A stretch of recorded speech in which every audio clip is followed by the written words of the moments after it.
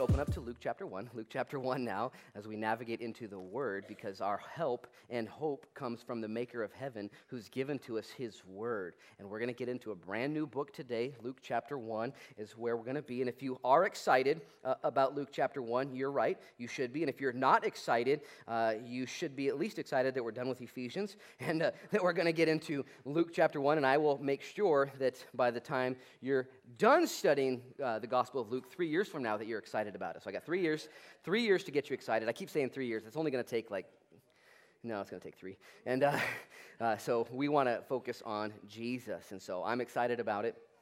And here's the deal about Luke, though. If you could just wrap your mind around this. I'm going to pray in just 1 minute. But the Gospels are so intense, and each one is so diverse, Matthew, Mark, Luke, and John. And when each one of these writers, though, had the same goal, and Luke especially, that Luke would write what he wrote and we would study what he studied, because Luke had concluded in his day, 2,000 years ago, this big idea. Jesus is real. Okay? We actually have shirts that say that. We have slogans, we put it on. Jesus is real. Because when you realize Jesus is real, it's not just like, oh, that's what you believe? That's nice. Do you drink decaf or regular? Jesus is real changes everything. Okay? It fuels your faith. It shines light on your darkness. It strengthens your weakness. And I just ask you a few questions. Do you need strength for your weakness during this holiday season? Do you need any fuel for your faith? Do you need any light for the darkness? Do you need anything? Jesus is real, and that changes everything. And the majority of you here today have already had your lives changed, at least from that one time away from Christ, and now you're living with Him. It's like, you don't even know, bro, and you're totally different. But guess what? You're on journey. You're on mission. And while you may not have always been walking with Christ, but now you are walking with Christ, you still need fuel, right? You still need light. You still need good news. And getting in the Gospel of Luke is going to change your life. Anybody need a life change? Just a little tune-up? Just a little bit? Okay? 17 of you. The rest are doing just fine. Perfect. Perfect. 11 a.m. crowd on fleek. Good job, you guys.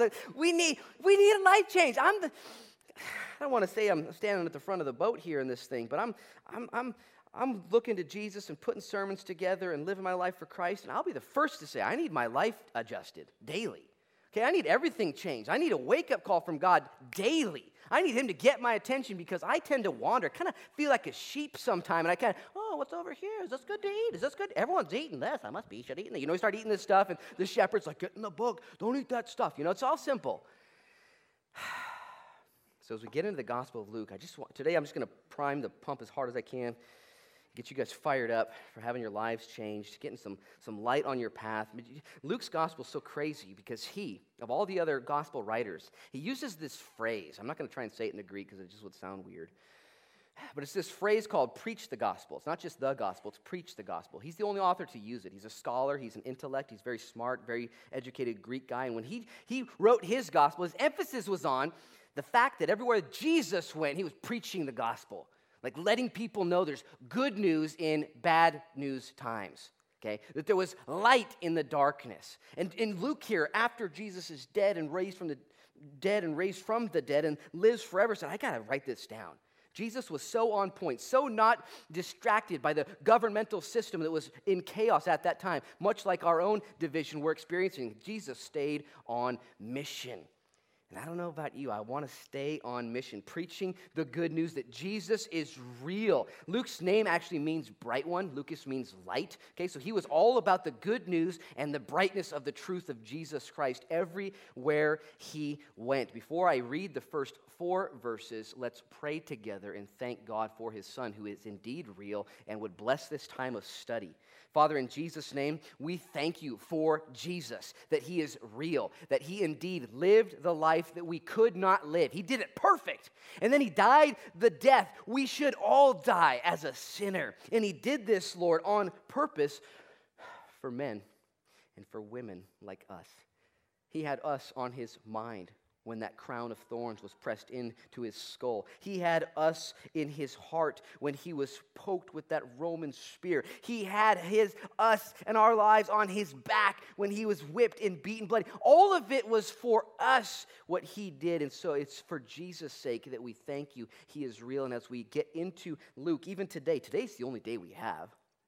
We don't know how much longer we have.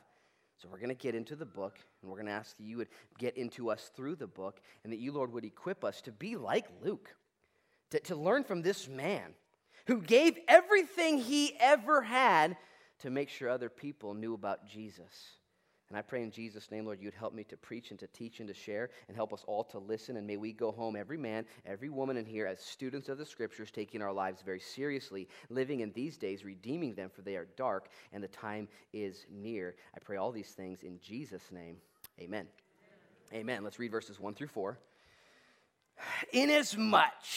That's a great way to start a letter. He already sounds smart. I don't even know what that means. Inasmuch as many have taken in hand to set in order a narrative of those things which have been fulfilled among us, just as those who from the beginning were eyewitnesses and ministers of the word delivered them to us, well, it seemed good to me also, having had perfect understanding of all things from the very first, to write to you an orderly account, most excellent Theophilus. Look at verse 4, and we'll end with this verse, hopefully. Why? Well, that you may know the certainty of those things in which you were instructed. That you may know the certainty, the absolute certainty, the concrete foundation, the validity and the veracity of what you've believed in. That you would be equipped, that you would be founded, that you would be grounded, that you would have an anchor of hope for your soul, that you would know with certainty the things that you've been instructed over. Luke the doctor, Luke the physician, Luke the friend, Luke the beloved, Luke the fellow worker, Luke said, I'm going to write so you know. And in a day where people say, well, what can you really know?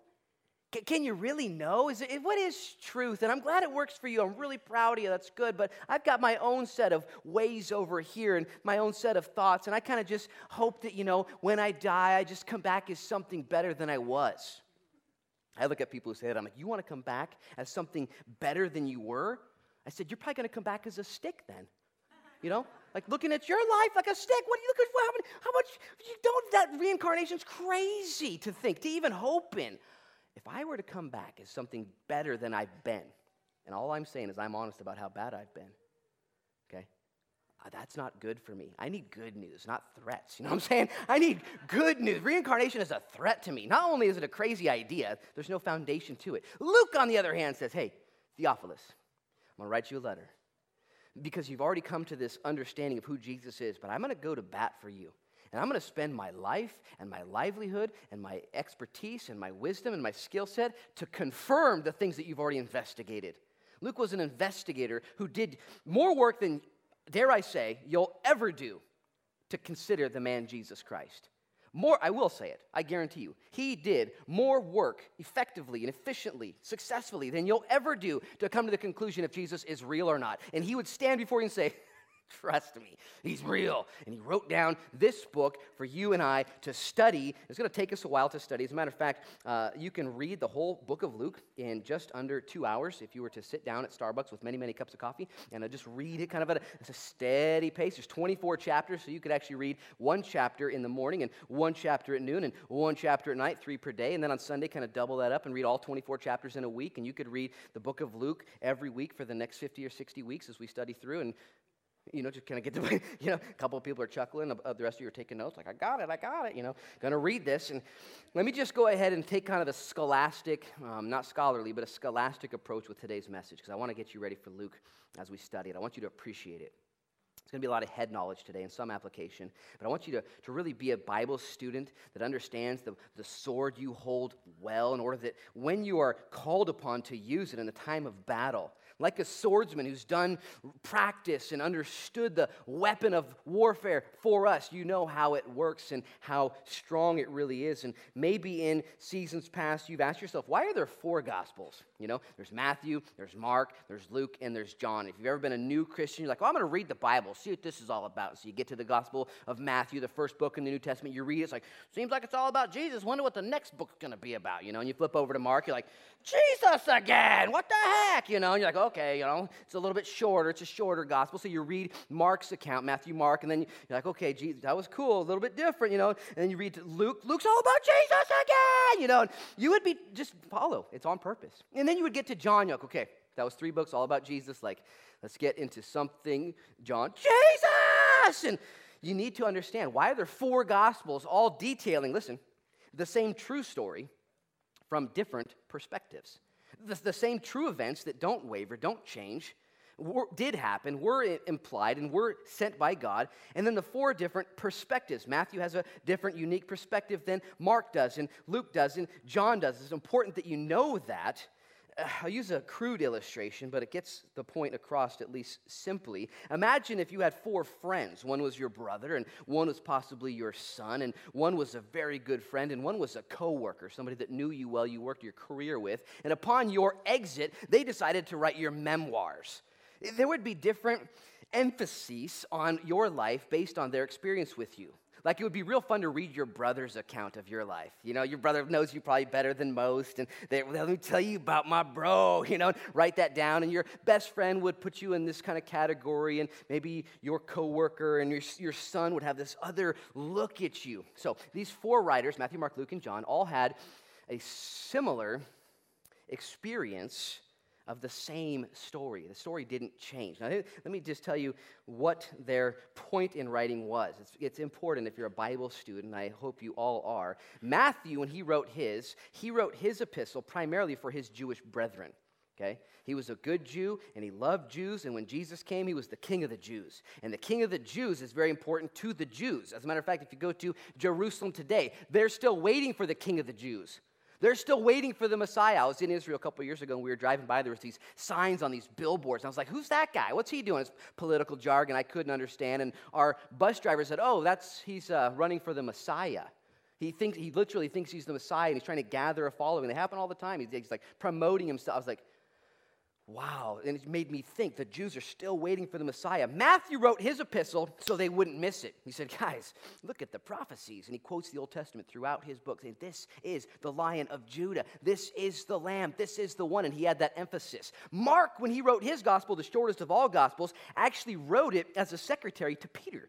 Peter dictated the story of Jesus to Mark. He wrote it. John Mark got his name after it. It's the shortest epistle. And Mark was actually a very young boy when Jesus was on the scene. John Mark makes the Bible the first time. Most people speculate at the Garden of Gethsemane.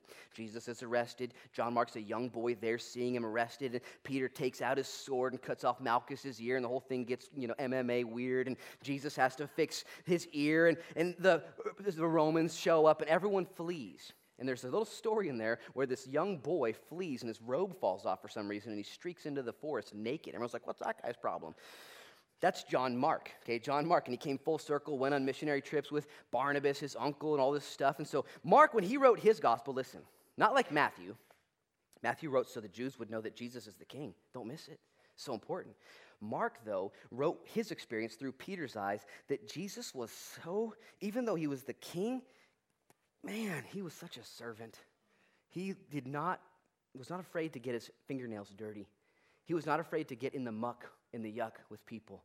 And Mark helps us to understand that Jesus was a servant, that what he actually did, he was feet on the ground. He actually did the nitty-gritty. One of the most famous verses from Mark 10 is in verse 45, where it says, and Jesus Christ came, his own words, not to be served, but to serve and to give his life a ransom for many. And so Mark makes us understand, helps us to see and value Jesus as the servant to all men. Luke's gospel is different than any of the other gospels in that Luke, never knew Jesus. He didn't walk with Jesus. He wasn't with him in the real like these other cats were. And so in order to put his narrative together, he had much research, much data, much interviews, and much work in order to be the investigator that he was to compile Luke's gospel named after him. Here's another thought about Luke. Luke was a Gentile. He's of Greek descent, and he's not Jewish. And so Luke goes down in history as the only Gentile contributor to the New Testament. So of the New Testament, it's all Jews. God chose Jews to establish the church, and Luke comes on the scene years later. Can I give a hand to writing a book about Jesus? Luke puts it together. It's just a normal Gentile, and if you didn't know this already, I'll tell you right now, you need to pay attention. Luke wrote the book of Luke. He also wrote the book of Acts. He's a Gentile. And if you take the book of Luke and the book of Acts and put them together and elongate them with volume, verses and words, it has the most verses and words of any contribution in the New Testament combined. Over half of the New Testament is written by Luke, this one Gentile Greek dude who took his life and dedicated it to making sure Jesus was famous and the church was taken care of. Most people believe, and rightly so, that Paul wrote the most books of the New Testament. Paul wrote 13 books of the New Testament, and 14 if you count Hebrews. He's the greatest contributor to books of the New Testament. But as far as volume is concerned, the book we're about to study and its companion book, Acts, combine and should I say, make up the bulk of the New Testament. So if you omit Luke from the writings of the New Testament, you omit more than half of the New Testament scriptures we have. The fourth gospel is the Gospel of John. And John wrote after the book of Luke, about 20 or 30 years later. Matthew, Mark, and Luke had existed, and John was still on the scene in his 90s, and he looked around at the culture. And the idea of Jesus, the understanding of who the Christ was slipping away from the understanding of the church. And so he said, I'm going to tell you exactly who Jesus is. He was not only, like Mark said, 100% man, okay, but he was 100% God. Jesus Christ is God. And so these four Gospels are so perfect in balance, and they're needed in their expression of who God is in the person of Jesus Christ. And so as we study primarily Luke's Gospel, you're going to find all kinds of things that are unique to his Gospel and stick out for your life and will equip you in order to live a better life. Luke was penned, and as a matter of fact, today, this is just all kind of outline. It's a real tough sermon for me to preach, so I want to get into the nitty-gritty and the application. I love application Bible teaching. You guys probably know that. I love stories.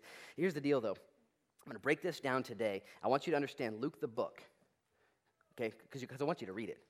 I really do. I want you to go home and read it. I want you to get into it. And if you know what the book's about, when you're reading it, you'll get more out of it. Why did Luke say this? Why is Luke including this story? And if you know about the book and its composition and why it's there, you'll be more blessed in your study time. I want you to know about Luke the book, but I also want you to know about Luke the author. Luke, the guy, the man himself. I'll talk about him in just a few minutes. And I also want you to know about the recipient who the book was penned to. His name's Theophilus. He's a Roman dignitary at that time. So first off, I just want you to know a little bit about the book and its uniqueness. Number one, it's written around the time 63 A.D. Most people believe that Acts was written around 64 or 65 A.D., right around the same time. Acts really is just Luke part 2. It's the continuation. If you get to the end of if you get to the end of Luke and the beginning of Acts, they're the same story, and it just keeps going. It's a really beautiful read. You can do that on your own time or during the third service when you're not here. Here's some things that are notable about Luke's gospel.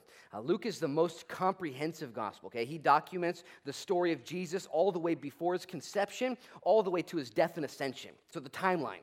Not the other gospel writers. They don't always include the announcement of Jesus prior to his conception, before Mary even had him birthed in her belly, all the way to the death, burial, resurrection, and the ascension. Okay? Luke just looks at the whole panorama and says, I'm going to talk about it all. I'm going to be very comprehensive in my efforts here. Number two, Luke is the most universal, not just comprehensive in nature, but universal, okay? Gentiles are often put in favorable light. None of the other Gospels focus so much on Gentiles and so much on Jesus and his interaction with Gentiles. If you know about Jewish history, the Gentiles were kind of just this background noise, this distraction, and really a disease of the culture. So God shows up and says, background noise? Disease of the culture?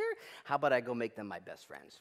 How about I go into the uttermost, not just where you think, but the uttermost to the guttermost. And Jesus would put everyone on their heads as he would equalize and normalize people, okay? Because we're all humans, are we not? We're one big human race. And God, through Jesus Christ, exemplified that, and Luke records that. As a matter of fact, Luke, who wrote the book of Acts, in Acts chapter 10, Luke's just detailing the story of the church, the history of the church. And in Acts chapter 10, the church goes from just Jews to Gentiles too. And Luke, who was a Gentile, includes that in order to elevate Jesus and his reach. It's more universal in nature. It's more comprehensive in nature. Number three, Luke's gospel. I need you to appreciate this book as much as you possibly can.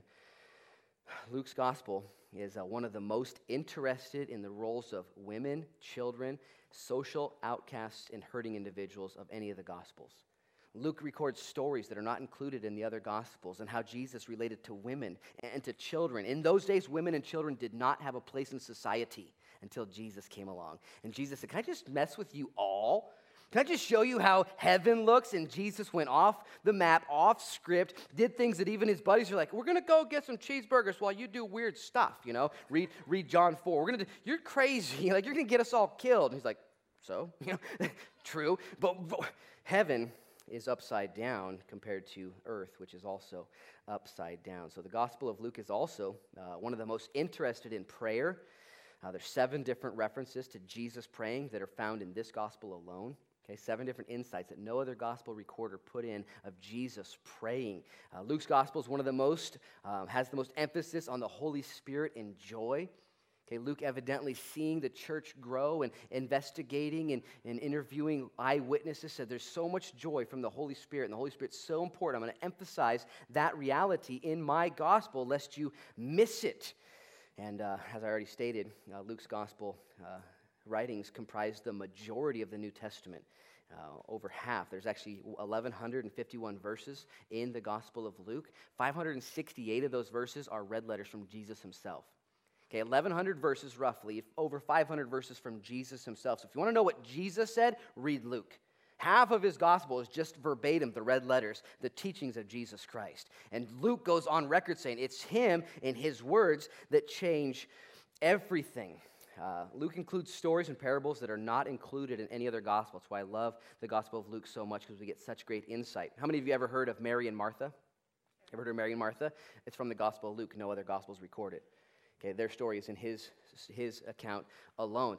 Maybe you've heard of Zacchaeus. You guys ever heard of Zacchaeus? Okay, all the short guys in here are like, yeah, I love Zacchaeus, you know.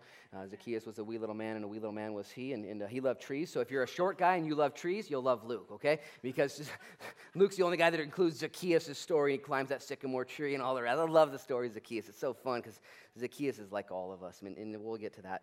And there's all kinds of stories in the Gospel of Luke. He features marginalized people over and over and over in his story. Only Luke has the parable of the Good Samaritan.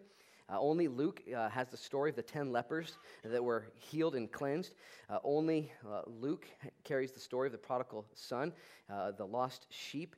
Luke also has 18 unique parables that are only found in his epistle. So through his interviews and through his dialogue, he found stories and parables. If you know what a parable is, parable means a story that's told alongside of a truth. Parable, truth, is Jesus would tell a story to illustrate a principle that doesn't change. And all those stories, I love stories, and Jesus would tell stories because he was the master teacher of how heaven looks. And so 18 or more stories are included in Luke's gospel in order that we might get heaven and understand it.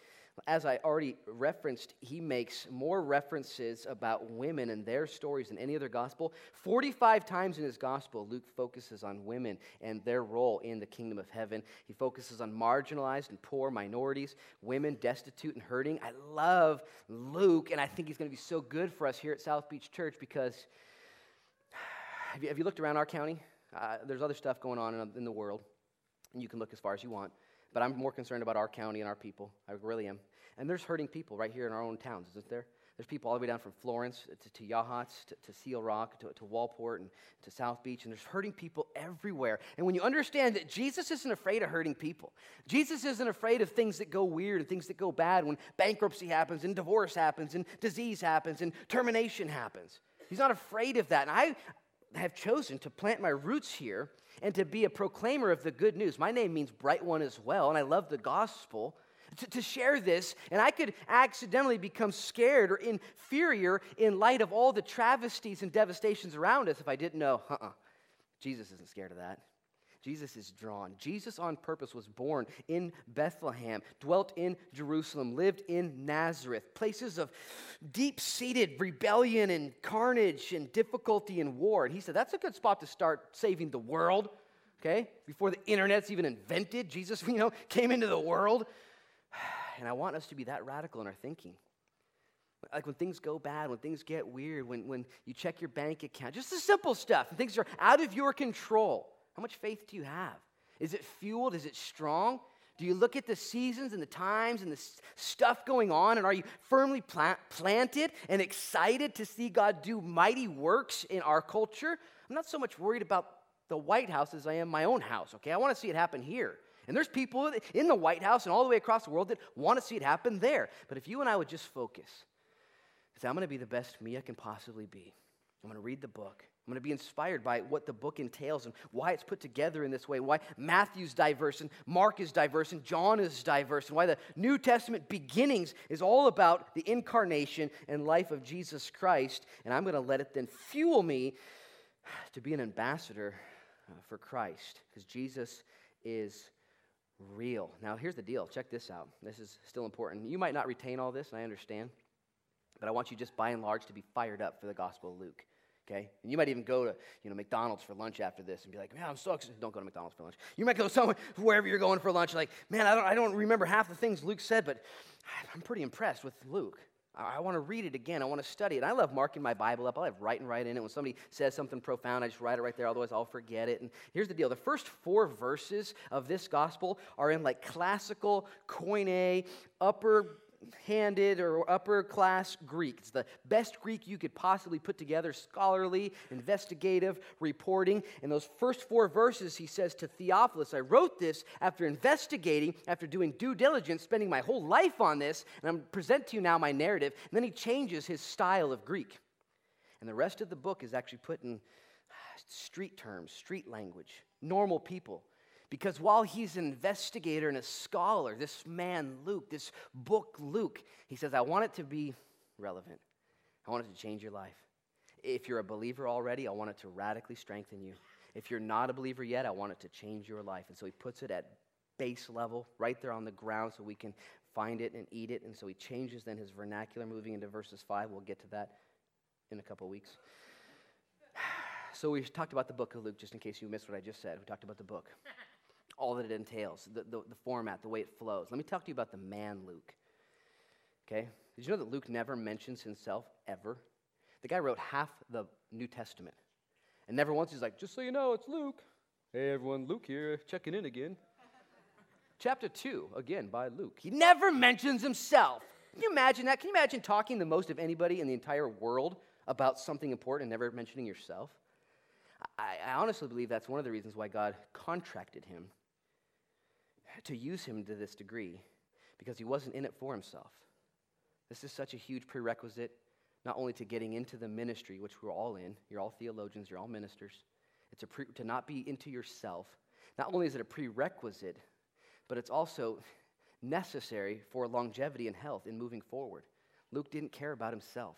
Never once does he mention himself. Paul, when he mentioned his letters, needed his readers to know, Paul, the apostle of God, to the Gentiles, and he would address all of his letters by himself to these churches. Luke doesn't even care about himself. As a matter of fact, if you take the Gospel of Luke and the book of Acts, the primary point of the Gospel of Luke is to elevate Jesus in the detailed records. And the primary purpose of the book of Acts is to strengthen the church and to care for God's people.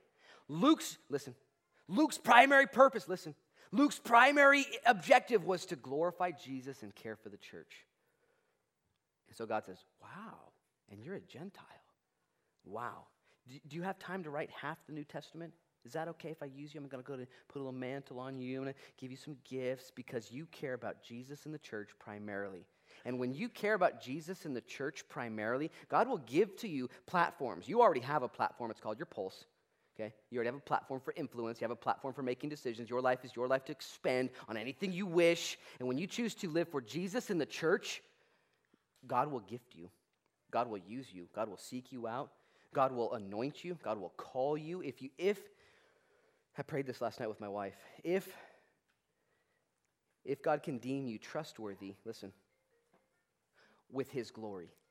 If God can use you to glorify himself and trust you to handle his glory so well that it gets put on Jesus and it gets used for the church, and you back off and say, not my glory, not my will, but thy will be done. And I prayed that with my wife as we were going to bed. I said, Lord, would you equip the body to be safe and trusted with your glory? And would you help me, Lord, to be safe with your glory? If you give me, Lord, something to do, may I not take the glory for myself. Like our author, like Luke, he never mentions himself. Instead, he says, Jesus is real. And he uses his whole life to make sure everyone knows it. He could have actually said, read Luke, or read Luke, it's all about Jesus. And then read Acts, it's all about the church. And don't forget to pick up my third book, it's all about me and my gardening. It's all, don't forget the third book. It's all about how I do things. He doesn't do that. He says, no, 2 books and I'm out. Jesus and the church. He doesn't have a third installment about himself. His first book on Jesus. His second is on the church. He's incredibly humble. Now, not only was he humble and never mentioned himself, he's also a brilliant scholar. Did you know that he was a physician, a doctor, a real-time doctor, studied, employed? Most likely in that day, doctors were owned by families, and they would be a family doctor, a true family doctor, and used in that way. Most people believe that Theophilus owned Luke as his servant, and Luke studied and employed, served Theophilus, and we'll talk about this in a few minutes, but most people believe Theophilus then contracted Luke to make sure that these accounts were true, and these two letters are given to and authored for Theophilus, and all of this makes total sense. But he was a brilliant scholar, and I'm thankful for that, because a lot of people use the argument of Christianity as Christians being brainwashed, and as soon as you get saved, you better check your brain at the door and just drink the Kool-Aid and don't ask questions. And here you have a physician, a doctor, a Greek, who shows up and says, how about I just do some interviews for a couple years? How about I go to the eyewitnesses? How about I put a detailed account with perfect understanding from the beginning with historical veracity that nobody can deny? How about that for your foundation of faith? And if you're a thinker here, a debater, this historical evidence compiled by Luke is more concrete than any other theory that the world has built their systems upon right here, the Bible. I guarantee you. I'm thankful for Luke. He's a scholar. He's humble.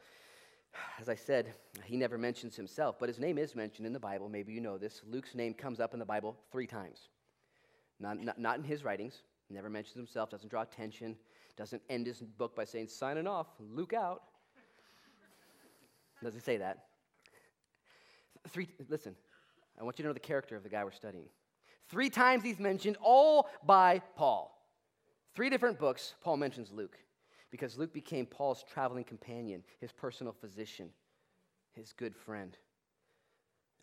In Colossians chapter 4, Paul writing says, in talking about Luke, he calls him Luke the Beloved. Can you imagine that? Imagine if Paul had a nickname for you. It's not hard to imagine Paul have nicknames for people. Paul's kind of crazy. But if your nickname was the Beloved, like, whoa, that shows a lot about Luke's character. He was loved by Paul. Not only that, but Luke went on to talk about him in the book of Philemon, and he said, Luke, my fellow worker. Okay, when he talked about Luke, he said, not only do I love him, the guy's not lazy. The guy's here. He's in it to win it. He is such a servant. He's beloved, but he's also a fellow and faithful worker. And the last time he's mentioned ever in Paul's last letter, 2 Timothy, before he got his head cut off, the last installment from Paul, he mentions Luke again. And when he mentions Luke this time, he doesn't say beloved or fellow worker. He says, Luke alone is with me. Paul's writing to Timothy, and he says, I'm all alone. Well, I'm actually not all alone. Demas has left me. Some other cats have left me. Luke alone is here. Luke. Paul's crazy. You know that, right? You already figured that out, Paul? Wherever Paul would go, there was either a riot or a revival. Like one of the two would happen, okay? And after the revival, there would always be a riot, and then there would be prison time. And so Paul's fan base would ebb and flow. Like Paul's the man, Paul hoodies and all this stuff. And then Paul would get arrested. Everyone's like, I never had a Paul hoodie, no way, And so people would come and go. Not Luke, though. Luke wouldn't come and go. Luke stayed with him. Luke was there. As a matter of fact, his own words, Luke alone is with me in 2 Timothy. He's faithful. Okay, everyone else gives up. Luke's still here. Everyone else goes home. Luke's still here. Everyone else doesn't visit me in prison. Luke comes to visit me in prison. Now, let me just say this, okay? He's not mentioned in the Bible except by Paul's own words. And this is something you young people, if you young people are here, and myself and others and old people too, you need to hear this. I don't want to miss anybody. I love Luke, the guy, the author, because he was fine with and excelled at not being in charge. He was not just fine with, but excelled at. He was fine with and excelled at not being number one, not being the boss, not calling the shots. He was fine with and real good at being a number 2 or number 3 guy. I believe, and I've done the study, you can correct me if I'm wrong, but in God's church, there are more Lukes called than there are Pauls called, okay?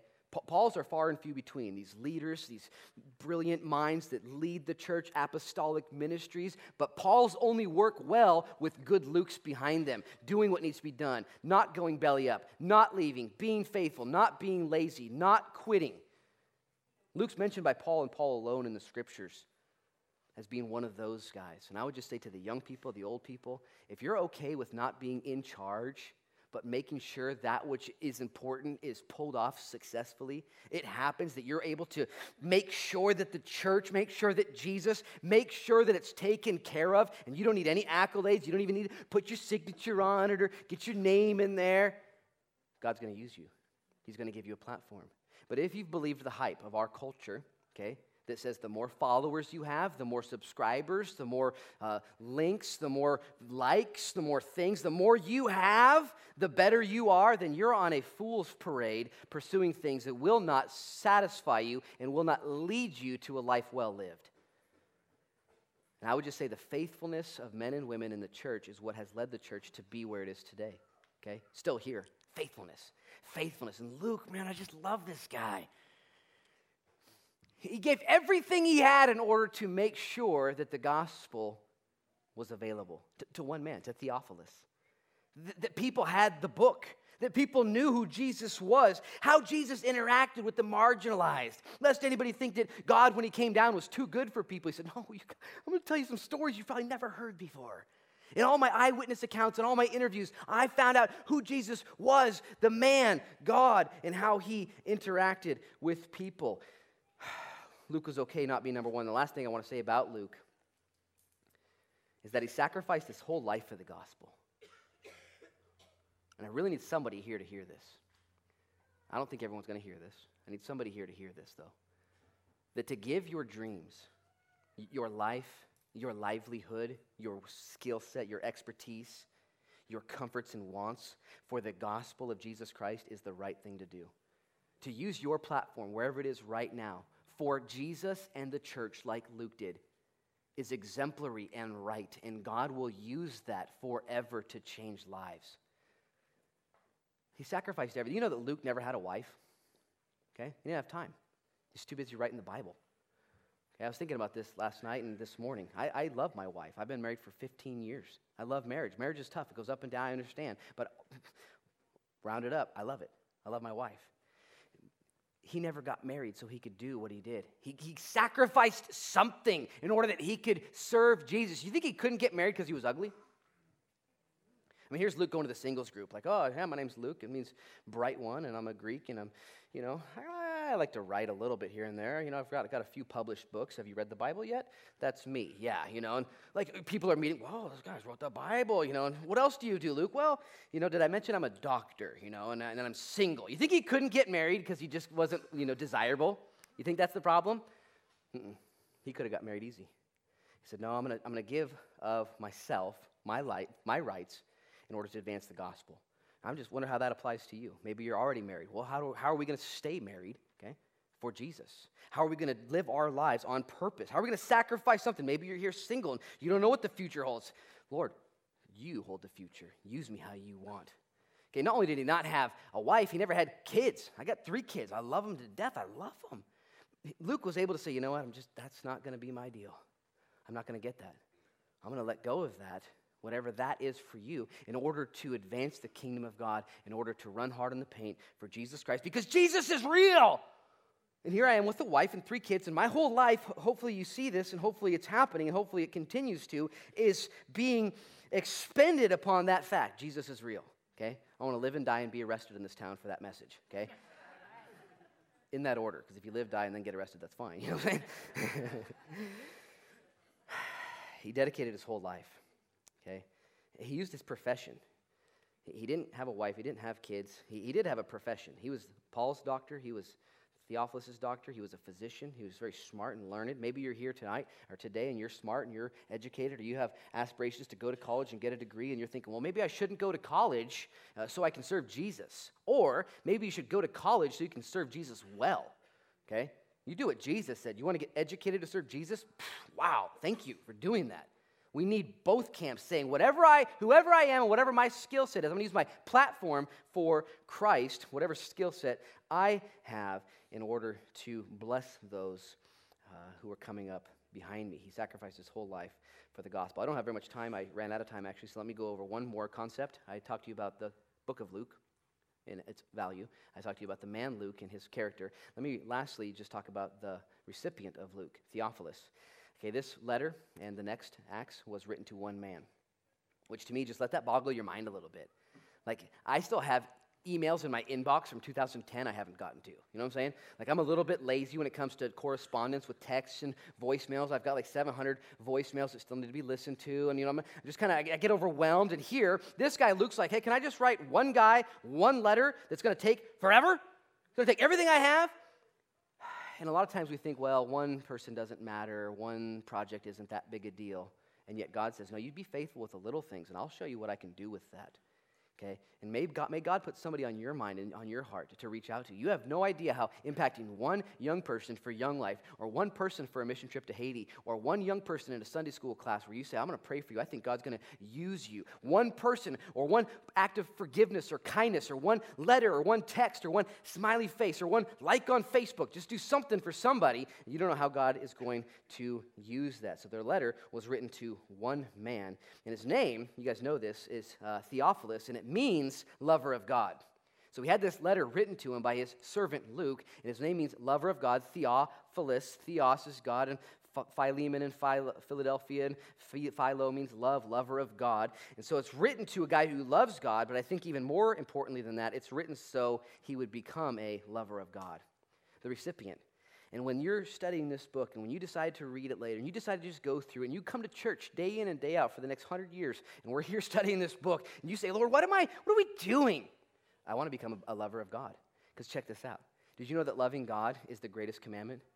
And that the second like it, loving your neighbor, fulfills all the commandments? Did you know that God is very well pleased in you when you just love him and love people? Like, you fulfilled the law. You did it. We drive around all day like wondering, am I breaking the law? Am I doing something? Is God happy with me? It's like, well, are you loving God? Yeah. Are you loving people? Yeah. Oh, okay. Working on that, and when you do those two, straight up, God's like, dude, good job. I love that. And you read the book. You become a Theophilus. My goal, my hope, my prayer, my commitment is that I would become a Theophilus, even more so. That Luke Frechette, your pastor, would become more of a lover of God than I am now in order to please my God and to serve the people around me. Lastly, about the Theophilus, the recipient, most likely this whole project was funded by Theophilus. That is, Luke was his employee, and he said, you know what, I want you to go investigate and write this down. Did you know that putting this book together would not have been easy by any means for a Greek Gentile at that time? The amount of work needed to do the investigative reporting he says he does in verses 1 through 4, to go talk to the eyewitnesses. Oh, you mean Mary's still alive? I better go ask her how that was when Jesus was born of a virgin. I better go have that conversation with her. Oh, you mean there were some wise men? I heard about them. I better go find them and get the details from them. Oh, you mean the demoniac guy that was healed? Better track him down, get his report. Oh, you mean the woman that was healed? I'm a physician. I'll find out. I'll compare notes. I'll call her doctor. We'll see if it was legit. And Theophilus gave his wealth and resources to make sure that people knew Jesus is real.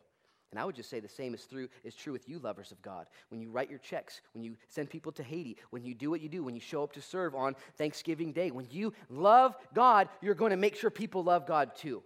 That's what Theophilus did. He joined the war, if you would, the battle, the plight to make sure that the gospel goes forth. I've got more stuff to say, but I'm out of time. So let me just give you some closing thoughts. And this is probably the most profound one I've got to offer to you today, so I'm just going to give it to you first. Number one, Luke was a Greek Gentile, and by all Jewish standards, he would have been seen as unfit for service to the Lord, not usable. Okay? Imagine, in that time, they were very myopic. Like, oh, you're a Gentile? Yeah, I'm pretty sure you're kindling for hell. That was their conclusion at that time. Read it. Oh, you're not in? Wow, tough. So by Jewish standards, by the religious system of the day, Luke, a Greek Gentile, was, nothing good for you. And God said, would you just give your life to me, your expertise, your future, your hope, your everything, and I'll use you in ways you have no idea? And so Luke did just that. And God always gets the last laugh. You realize that, right? Okay, God makes the rules up. We don't. And God chose to use a Greek Gentile man who was on the outside looking in to write half of the New Testament. And I would just make this simple application to you. What's your hindrance right now to being used by God, to being important in the kingdom, to stepping into any role whatsoever? Well, I got a dirty past. Got some stuff back there, man, just messed me up, and if you knew, you wouldn't let me serve. Really?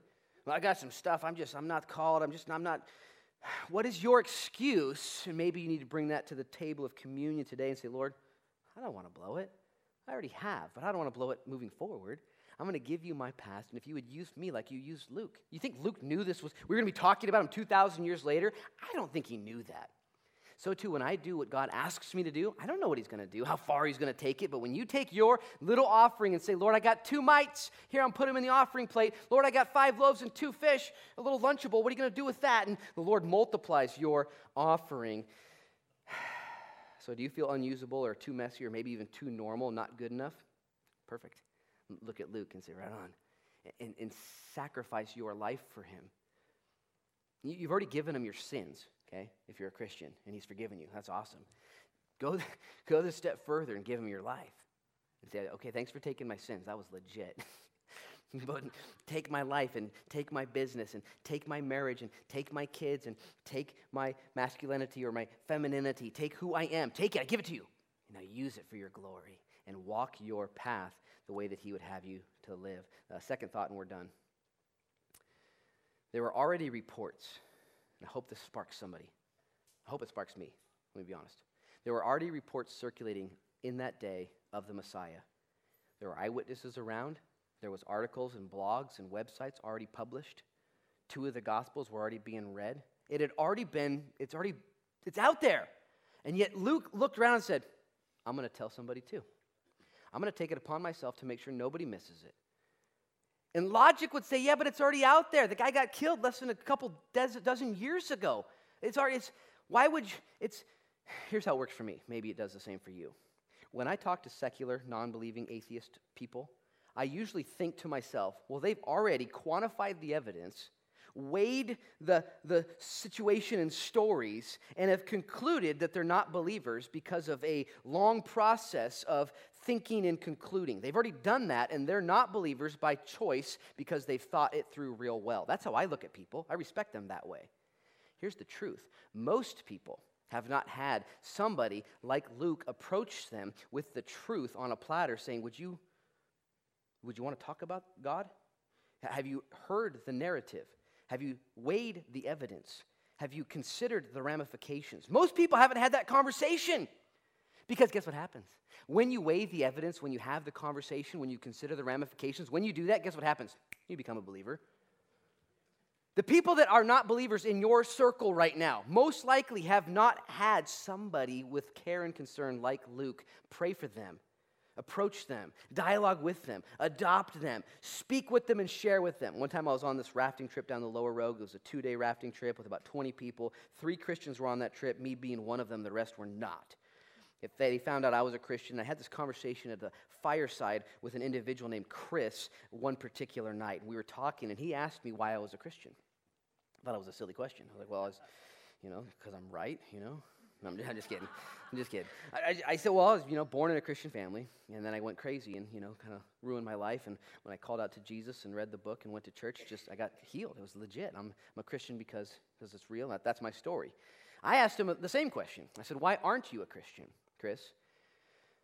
I'll never forget his answer. I thought I knew his answer, but I'll never forget his answer. He said, no one ever asked me to be one. Total humility. Just straight up, no one ever asked me to be a Christian. And I almost fell off my log into the fire, like, that's why? That's why? When I just thought for sure that he'd read the books and came to the conclusions and went to the seminars and went to the retreats and read Greek and found it all out, just kind of decided I'm not going to be a believer because it's not true. He's not a believer because no one ever took the time to look at him, love him, and invite him to church. Invite him to know Jesus.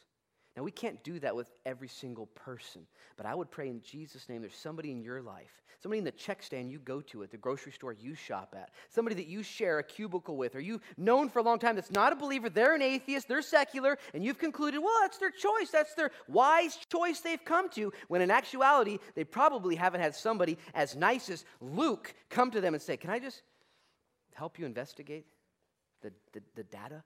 Can we just go there in love? Now, I have gone to plenty of people over my span of life trying to convince them that I'm right, they're wrong. That's a little different. You understand? I'm right, you're wrong, and let me show you how. Okay, I'm going to use my sword. I'm going to cut your head right off. It's different. So I'm going to make sure I preface this.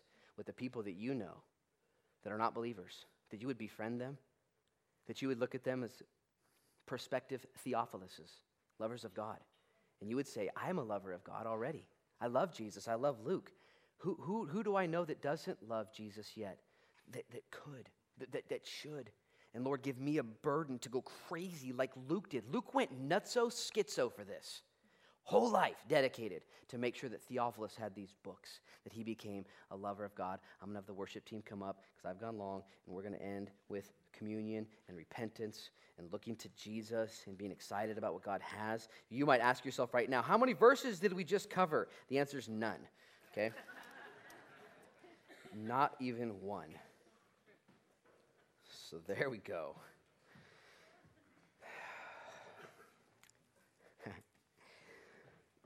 Father, now we turn to you in prayer before we come to a song in the table of communion, in the midst of life and in the midst of pain and in the midst of carnage. Lord, none of us are escaping this thing without some bumps and bruises. Each one of us in here have a story. And sometimes our stories are fresh, like our church, what we're going through, and there's difficulty right in the middle. And other times, Lord, there's stories in our past where we've gone through it, been there, done that. I can write a book about it, and God's given to you comfort and insight and wisdom through your experience. And whatever the case may be, Lord, we're gathered here right now at the end of a teaching time, looking at the Gospel of Luke, and we submit to you and say, Lord, we can do all things through Christ who strengthens us. Without you, we can do nothing. But through God, all things are possible. We'll see that in the Gospel of Luke. And I ask in Jesus' name, Lord, that you would anoint us to take Luke seriously, to be excited about the book, about, Lord, the emphasis that Luke brings out in his book about who Jesus is and how Jesus looked at the hurting, the marginalized, the different, the outcast, and we would become those who look at people who are not like us the same as Jesus looked at them. Lord, change us, and may we be encouraged by the man Luke. He never even mentioned his own name. Somebody else had to throw him under the bus. Someone else had to mention his name in the Bible. He wouldn't do it himself. Lord, I repent. I'll be the first to repent and say, Lord, I spend so much time thinking about myself. I'm sorry. Lord, and I appreciate the gifts that you've given to each one of us, Lord, and the call in our life to be in the year 2016 and on the brink of 2017 and how important life is in this holiday season to redeem it and talk about Jesus and Merry Christmas and Happy Birthday, Jesus. And I pray, Lord, that we would all take our cues from the man Luke and the way he sacrificed everything for Jesus and the church, for Jesus and the church. And I pray even for every man and woman here right now that would just ask themselves, what sacrifices have you made lately for Jesus in the church? What have you said no to that your flesh said yes to? What have you said yes to that your spirit wanted so badly? Lord, I pray you would inspire us. Lord, we ask that we'd all become lovers of God. I just want that, Lord. I want nothing more in my life for myself and my kids and my wife and my church to be lovers of God. That we would be infatuated with Jesus. That we would come to services, we would go to other churches, and we would mingle with other Christians because Jesus is there. And we would pray with strangers because Jesus would pray with strangers. And we would give because Jesus would give. And we would smile because Jesus would smile. And we would pray because Jesus would pray. We'd be so happy because Jesus was so happy. And we'd be all about Jesus, Lord. Make us lovers of God. I'll be the first to volunteer and say, Lord, revive me. And if you're here today and you need a revival, you need faith and you need light and you need good news, would you just raise your hand right now and say, yep, Lord, revive me. I'm a little bit downtrodden. I'm a little bit distracted. I'm a little bit messy. I'm a little bit depressed. I'm a little bit broken. Whatever your case is, I need more of you, Jesus. Raise your hand right now, and may the Holy Spirit touch you and bless you and move you and cause all things to work together for both things that are happening without or with your participation. That is His will and His glory. And Father, as we come to the table now, we do so with great thanksgiving that Jesus died and that He bled and that He was broken and that He came back to life again, conquering sin and death for us, for me. It's because of Jesus that I can have my life, and it's because of Jesus that we do this, and it's in His name we pray. Amen.